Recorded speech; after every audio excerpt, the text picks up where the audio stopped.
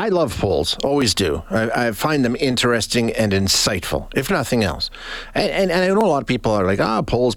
Yeah, I mean, typically, if you take a look at it, they're pretty close. They're off sometimes, but by and large, there's a method to them, and they can be very, very indicative. Now, we're in a weird time when it comes to national politics in Canada because we're 2 years out from an election. Theoretically, that's probably when it's going to happen. So a lot can happen in the meantime. But as we watch the polls as we go along, you can start to see some trends emerge. And we've been following the polling from Abacus Data this year pretty closely. And they have shown a consistent and steady climb for the Conservative Party of Canada to the point that they had opened up a 20-point lead over the Liberals in the last polling that came out in the last week of November. 43-24 was the percentage then. But the latest reporting, 2 weeks later, shows that trend has, well, I'm not going to say reversed just yet, but certainly interrupted. That's what we'll call it so far, interrupted, because that 20-point lead is not a 20-point lead anymore. Let's chat with David Coletto. David is the CEO of Abacus. David, thanks for joining us. Appreciate your time as always, sir. Good morning, Shay. Great to be here. This Conservative lead cut in half, right? Basically from 20 down to 10. That's a big change. How significant are you seeing this as? Wow, like, was this surprising to you? It was, because for months on end, every time I opened a data set, it seemed like that Conservative lead was growing. And so, when I see a shift of a 5-point drop for the Conservatives, a 4-point gain for the Liberals, that kind of swing you rarely see. And so the first thing I do is make sure our data makes sense and there was no mistake or anything in there. And then once I was able to confirm that, you start to ask yourself, okay, so what happened? Yeah. What might explain a big swing in 2 weeks? And what's interesting is when you dig deep into the numbers and you look at some of the other things we track, things like how do people feel about the Prime Minister or the government's approval rating or even the general direction of the country. All three of those haven't really changed all that much, right? Right. So that's an indicator that this is not necessarily Canadians. Something's happened over the last 2 weeks in which Canadians are all of a sudden saying, I like the Liberals again. I'm back on Team Red. Sure. What appears to have happened actually is that for Canadians who are kind of what I described as soft change voters, those who say they want change but aren't necessarily comfortable with all the alternatives, including the Conservatives, they are indicating to me that they're now moving back to the Liberal tent because I think of some of the things that the Conservatives have been doing, whether it's voting against the Canada-Ukraine free trade agreement, whether it's the filibustering they were doing in the House of Commons last week, whether it's, I think, getting off the message they've been on so successfully, which has been focused on the cost of living, the carbon tax, and housing, which are generally areas people want their politicians to be focused on, and moving into these other areas that I think makes people a little bit uncomfortable, right? Because I think one of the most important things to understand about where the Conservative Party is today is they've brought on a lot of people who now say they, at least certainly at the end of November, when they were up by almost 20 points, who don't normally vote Conservative, right? They aren't ideologically conservative. They're unhappy with the Liberals. They're looking for change. And so it's a much more moderate coalition.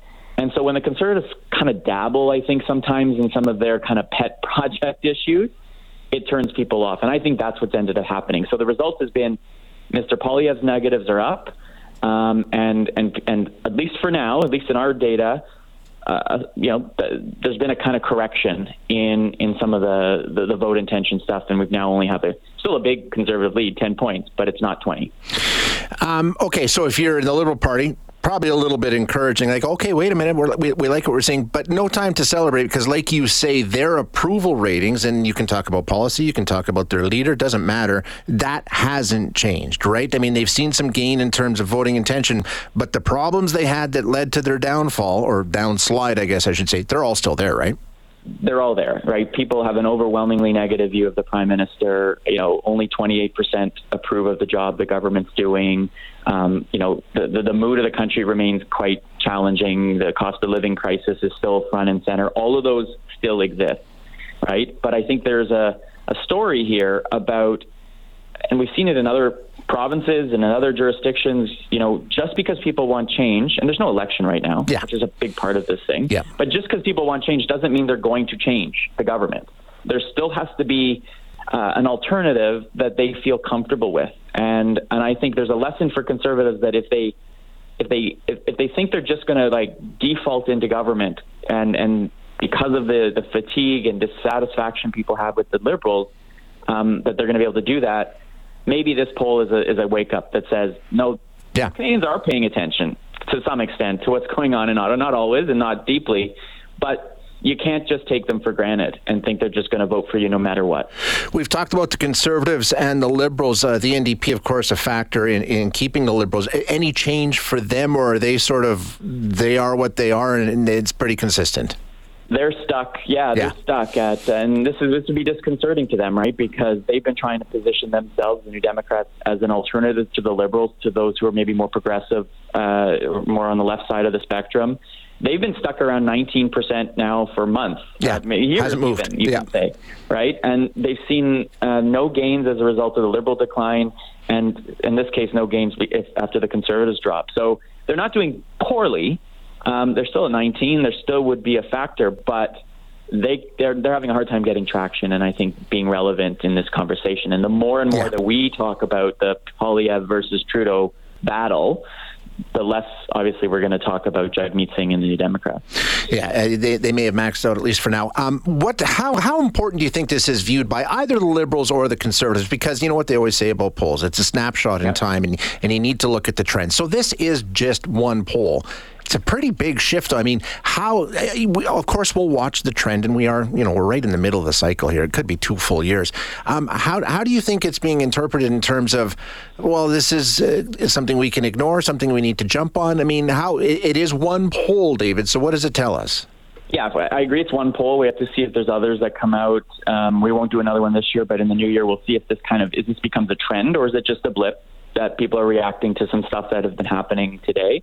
But I think the big lesson in all of this is to recognize that most of your listeners, Shay, most of the country isn't deeply engaged in politics on a day-to-day basis. Yeah. And so we should expect that a lot of those who are saying, look, I'm going to vote Conservative if I get the chance, might change their mind. And you can't guarantee that they're locked in. So that Conservative vote is likely soft. On the flip side, the Liberals have to also understand that they've got a lot of work to do, and that the next election, whenever it comes, probably is not going to be about them necessarily, because I think the public has generally, particularly in Alberta, but elsewhere across the country, have made up their mind of how they feel about Trudeau. So now the question is, how do I feel about Mr. Poilievre or Mr. Singh or the other alternative? And so I think this poll gives us insight into just how volatile, perhaps, Canadians are. And as we head into the holiday season and people are going to maybe talk politics, at the Christmas dinner table, these things are going to likely come up and start forming more opinions around it. Really good point, though, that, hey, listen, let's not get carried away. We are 2 years out, and this shows that things can change, and change pretty quickly, so no party can say this is over and done. And if you're the Liberals, that's a good thing. And if you're Conservative, it's kind of like, okay, let's keep our eye on the prize here. We can't let up at this point. You can't get too cocky. I think, I live in Ottawa, so I watch Question Period all the time. I see how they're kind of behaving, and I think there was a little bit of cockiness the last few weeks. Right? They thought they could do this filibuster last week and force the Liberals to vote for hundreds of hours on hundreds of amendments. And at the end of the day, what I think they did is actually united that Liberal caucus to some extent, got them riled up. And I actually think you're seeing the Prime Minister up his game a little bit. So I suspect 2024, if this was like the preseason, 2024 will be like the regular season, the elections playoffs. But the regular season, I think, starts come January, if we're going to use that sports analogy. I love the analogy. Anytime we can tie it to sports, I understand it a whole lot better. David, thanks so much for your time. Merry Christmas. Happy New Year. You too, Shay. Thanks.